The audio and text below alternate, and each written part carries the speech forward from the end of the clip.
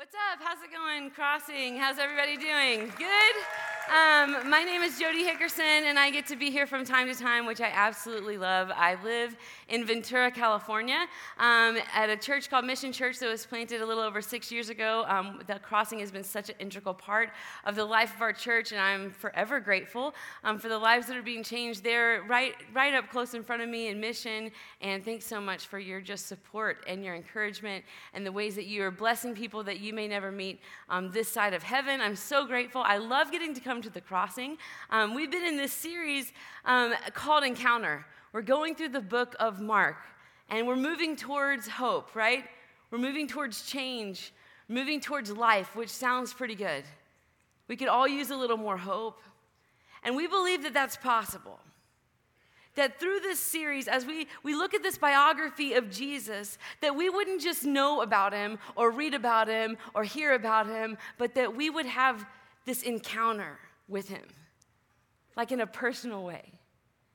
And man, if you're new around the Crossing, you're just checking things out, welcome. First of all, welcome. I mean, if you're like, I don't know if I want to encounter what these people are encountering. I mean, welcome. This is such a safe place for all of us to be on the journey. There's no perfect people allowed here, so if you think you're perfect, you have to leave. But the rest of us can all stay here. This is a place where it's okay not to be okay. And we know that we all walk in different places on what we believe about God, what we believe about Jesus, his son, what we believe about faith. But we kind of call a truce, right, for an hour and say, could we just crack open our hearts and think if it's true, like if God is who he says he is, and if he will do all that he's promised to do, and if he did send his son Jesus to rescue us, to restore us, to redeem us, and if his son Jesus died in our place and was buried and then got up from that grave, if it's true, that has some pretty incredible ramifications for our lives. If it's true, it changes everything.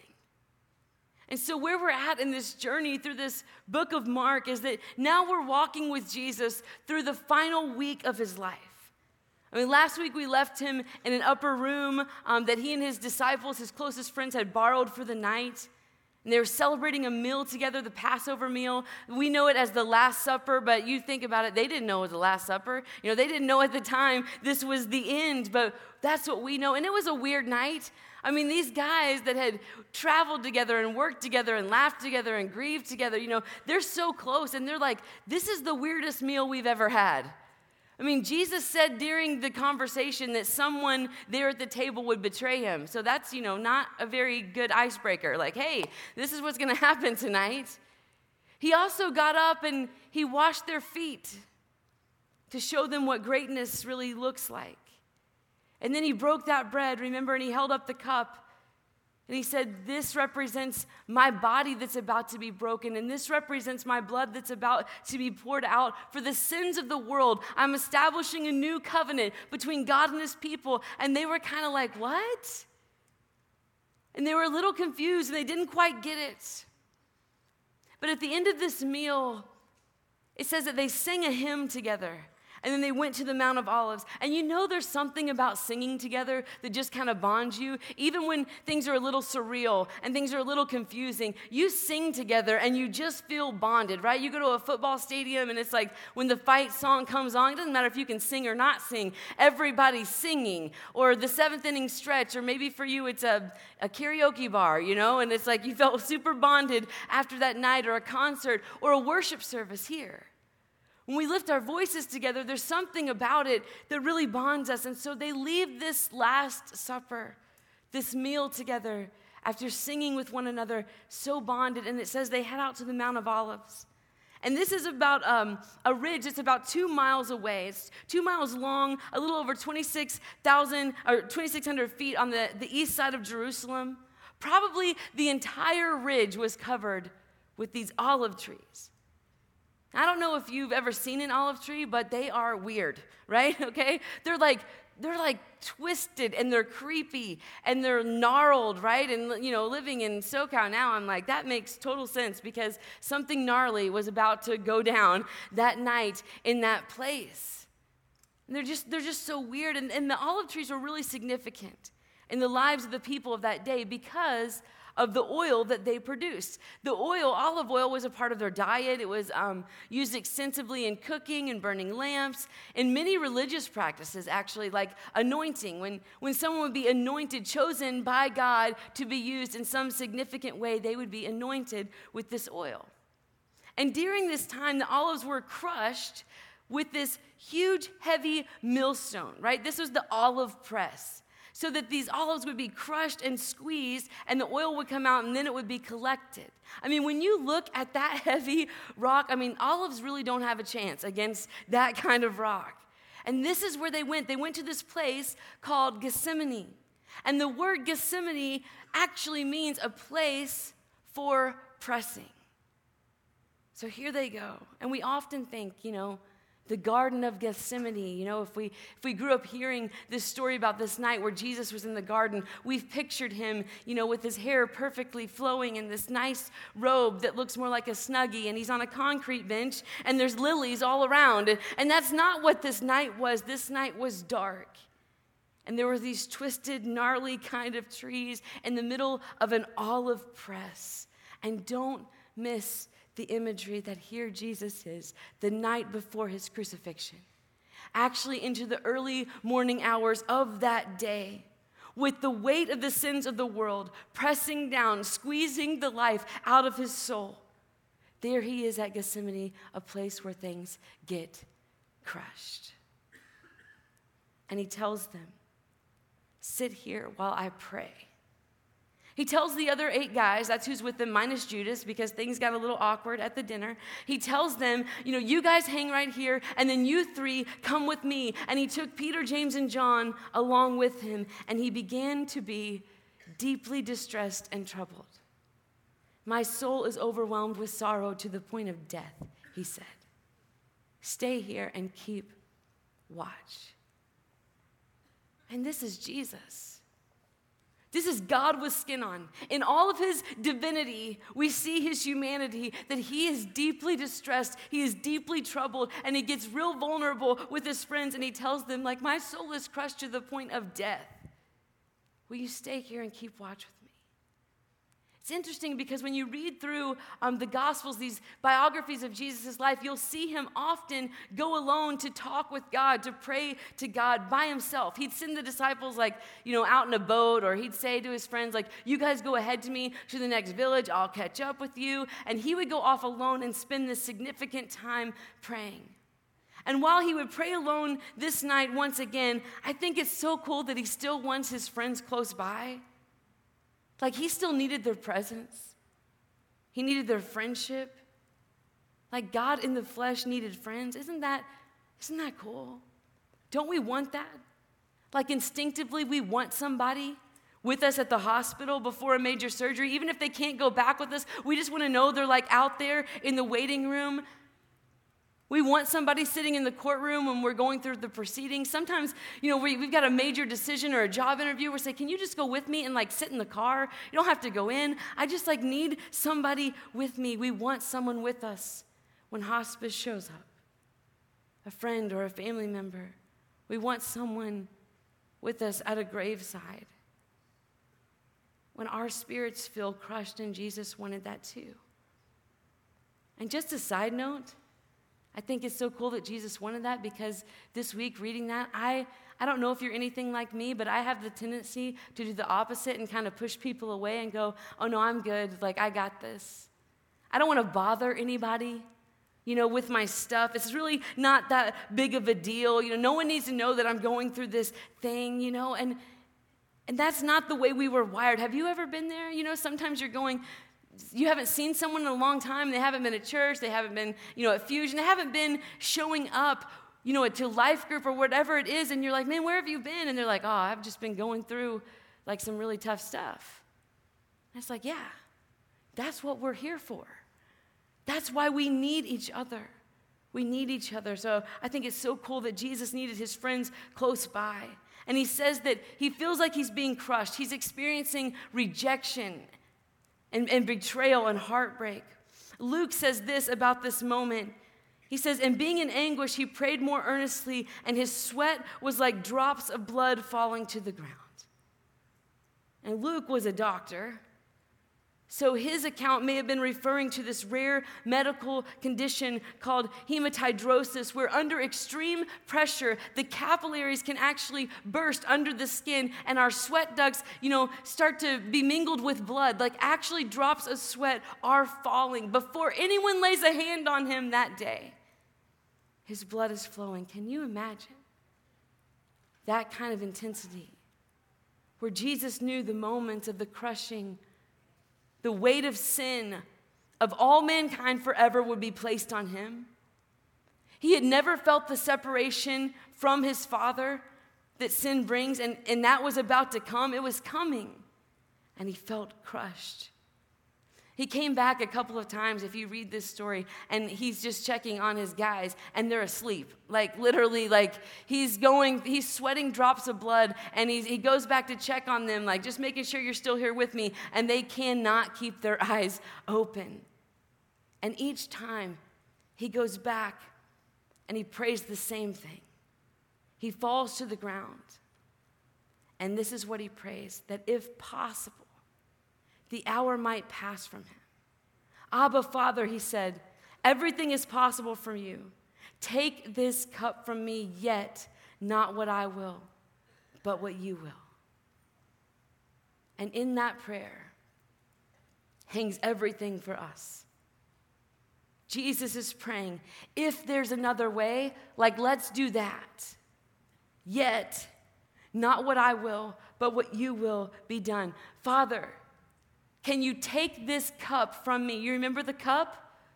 The one he just held up a few hours earlier at dinner? That cup of our redemption that he said represented his blood that would be poured out for all mankind, for all of the world. Now he's pleading, Father, if there's a way, can we take this cup from me? If there's another way. Yet, not my will, your will be done. And I wondered this week, what went through his mind between those words, if and yet?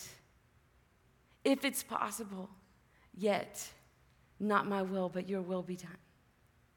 I wonder if between if and yet his mind was racing with what was coming.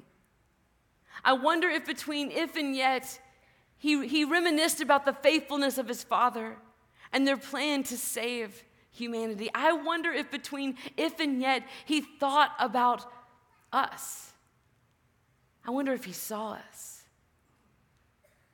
I wonder if he was able to see the day when we would find hope. I wonder if he was able to see the day that we would come up out of the water of baptism and find his grace. Our salvation hangs in that statement, yet not my will, yours be done. Because you see, no one could take his life from him. He had to lay it down. He had to be willing to go through with this. He had to be surrendered to what God wanted to do, and he had to know the reason why. And I am so grateful that he chose us, that he wrestled that night in that dark place between if and yet, and he chose us, that it was our weakness he carried, and it was our sorrows that weighed him down. And we thought his troubles were a punishment from God, a punishment for his own sins, but he was pierced for our rebellion and crushed for our sins. He was beaten so we could be whole. He was whipped so we could be healed. He got up from that place that night, knowing he would be arrested so that we could find freedom, knowing that he was going to be chained so that our chains would be broken, mocked so that we could be affirmed, rejected so that we could be accepted, wounded so that we could be healed, crushed so we could be restored, separated from God so that we never, ever would be. And that is some good news. And as I read through this story again this week, I found myself so grateful that Jesus wrestled that gnarly night in that dark forest between if and yet, and he chose us.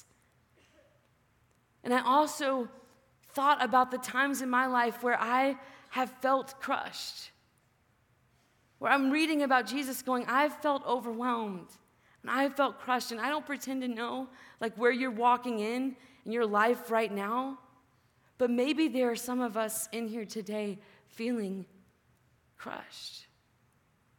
Maybe it's that you feel crushed by your own life's choices, right? Like you've made some choices that have made a mess of some things, and now you're feeling pretty overwhelmed and pretty miserable about where life is. Maybe it's that you feel crushed by life. Man, crushed by a specific circumstance. It's a job loss or the divorce you're going through. You've lost someone you loved. Or infertility, and it's been such a long road, or the friend that overdosed, or your own relapse, or being hurt, or a breakup, or a betrayal, or a difficult child, or another miscarriage, like some real sorrow, because we go through some real stuff in this life. And when we surrender our lives to God, we're not exempt from pain.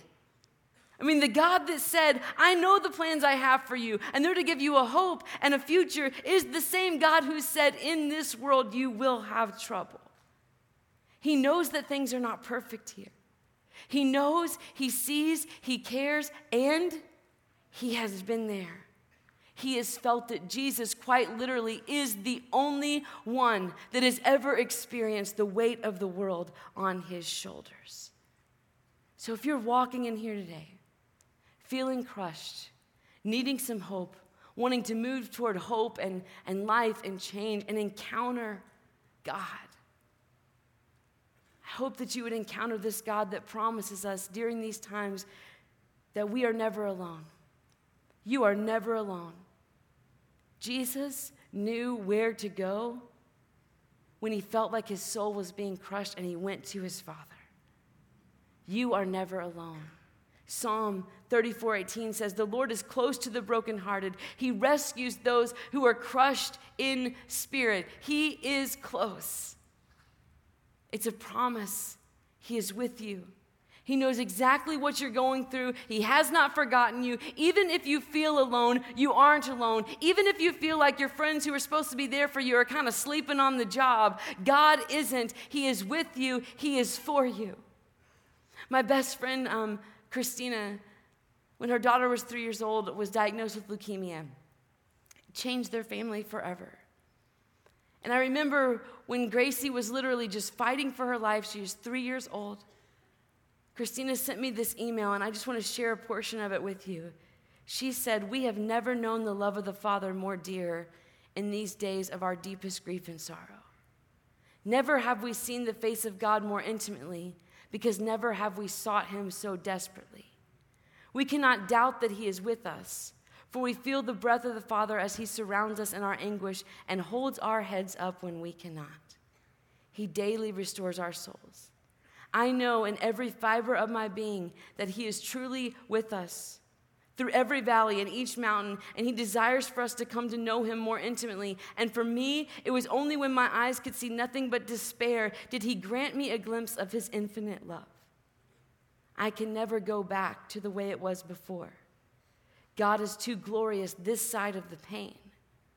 Why I never saw it before is a mystery that remains, because he knows that if given the choice, I would have never chosen to know him so intimately at the cost of my daughter's suffering.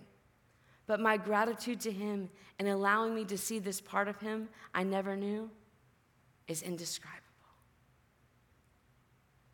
He is with us. His promises are true, and maybe today you just need to hear from the God who promises over you that even though you walk through the valley of the shadow of death, we can fear no evil, for he is with us. His rod and his staff, they comfort us. I know the Lord is always with me. I will not be shaken, for he is right beside me. God says, I will never fail you. I will never abandon you. When you go through deep waters, I will be with you. When you go through rivers of difficulty, you will not drown. When you walk through the fire of oppression, you will not be burned up. The flames will not consume you. Because we can be hard-pressed on every side, but not crushed. Perplexed, but not in despair. Persecuted, but never abandoned. Struck down, but not destroyed, because we are not alone. We have the God of the universe promising to be with us always, no matter what is going on in our lives. We are not alone. And God, this same God, I'm learning this, is that he can be trusted. 2 Corinthians 12:9, He says, my grace is sufficient for you, for my power is made perfect in your weakness. He tells us that right in the middle of the painful process, right in the middle of the dark garden, not after it's over, but precisely, directly, smack dab, dead on in the middle of it, his grace will be sufficient. It will be enough for us. That he will provide what we need to get through. And our strength will come not by our own might or a result of our own willpower, but it will become through his power being made perfect in our weakness. And sometimes it is only in those desperate seasons that we first realize that we actually even need God, that we can't do everything, and that's a good day. And sometimes that good day comes through a hard day. When you learn what it's like not to be able to do anything on your own, that you do need someone bigger, someone stronger, someone better. Those days where you can't get up in the morning without the Lord's help. Days where you just know you need him to get you through. He can be trusted. Maybe you've heard the story of the Israelite people. Shane talked a little bit about their story last week. They were slaves in Egypt, for 400 years, and then God sent this guy, Moses, to deliver them, to set them free, to lead them to this land that he had promised to get them. And so Moses is leading all of these people. It's been about 2 months that he's leading them, and they start to complain, okay? They start to get hungry. They actually get hangry. They start going things were better back when we were slaves in Egypt. Just take us back. We're all really hungry and tired and weak. And so God tells Moses, here's what I'm going to do. I'm going to provide food for these people, in a crazy kind of way. I'm going to provide food like this bread from heaven to fall and sustain them. And then God gives this instruction. Each one, he's telling this to the people, is to gather as much as he needs. And the Israelites did as they were told. Some gathered much, some little, and they measured it by the omer. He who gathered much did not have too much, and he who gathered little did not have too little. Each one gathered as much as he needed. And then Moses said to the people, no one is to keep any of it until morning. However, some of them paid no attention to Moses, and they kept part of it till morning, but it was full of maggots, and it began to smell. Each morning, everyone gathered as much as he needed, and when the sun grew hot, it melted away. God provided this bread from heaven, which the people call manna, which literally means, what is it? They had no name for it. It's what is it? And it was sent to sustain them every day at their lowest point, not for the weekend, not even for a couple of months. The Israelites ate manna 40 years until they came to the land that was settled. They ate manna until they reached the border of Canaan. 40 years. They had to have manna everything, manna burgers and manna souffle and banana bread and manicotti, right? Everything was manna. But it's what sustained them, that God supplied just one day at a time, And he took care of them 14,600 days. And did you catch where God said, hey, don't try to take an extra jar. Don't try to be saving that for the morning, and people were like, well, I feel like I need to, and then it was full of maggots. No, he was going, will you trust me? And every night they had to go to bed praying, okay, do it again, God. Do it again and trust him. And God was faithful to give them just what they needed. I think it's so cool that each one gathered as much as they needed and no one gathered too much or too little, because when I think about it, my little bitty, 9-year-old Tyler is not going to need as much manna as a grown man. So each one was to gather as much as they needed. And I think about that when I think about people in my life that are going through such difficult times, seriously crushing circumstances, and I look at the way they're going through it, and I think there's no way I could go through what they're going through like that. Have you ever thought about that? About someone? You know what God says? You couldn't get through. Not on the amount of grace I've given you for today, because that is perfect for today's weakness. And when and if that day comes, my grace and my power will be sufficient for that weakness. Never too much and never too little. Perfect amount. There may be days when we feel like we're coming with a 4-ounce Dixie cup going, God, this is what I need to get through this day. And there may be other days where we feel like we need a barrel full to get through the day. I have brought my empty cup of sadness and betrayal in the midst of miscarriages and leaving and heartbreak, and he has been faithful, and I trust him to do it again tomorrow. It's a promise. Because of the Lord's great love for us, we are not consumed, For his compassions never fail. They are new every morning. Great is your faithfulness. Christian Rieger, who was in a concentration camp in Dachau, he articulates it like this. He almost abandoned his faith, but instead he learned to lean into the presence of God, and he wrote this. Nietzsche said a man can undergo torture if he knows the why of his life. But here at Dachau, I've learned something far greater. I learned the who of my life. He was enough to sustain me then, and he is enough to sustain me still. When the crushing times come, because they will, know the who of your life. And this is what the Holy One says. I live in the high and holy place with those whose spirits are contrite and humble.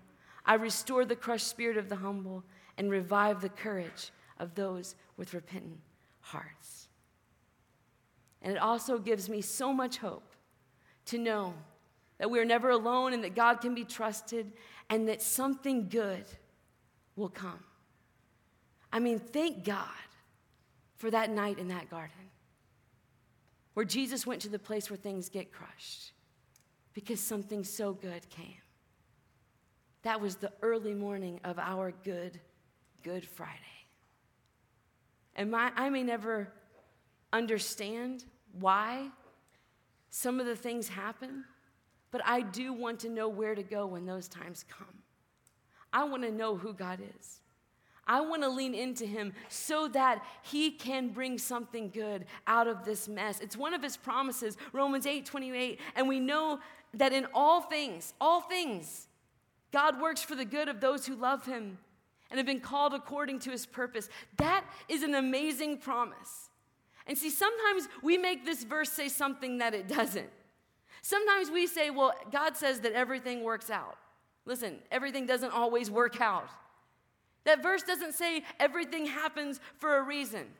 Listen, you can't tell, the families of the 9/11 victims or those who stood on a finish line in Boston or the girls found in a backyard in Ohio that God had a reason.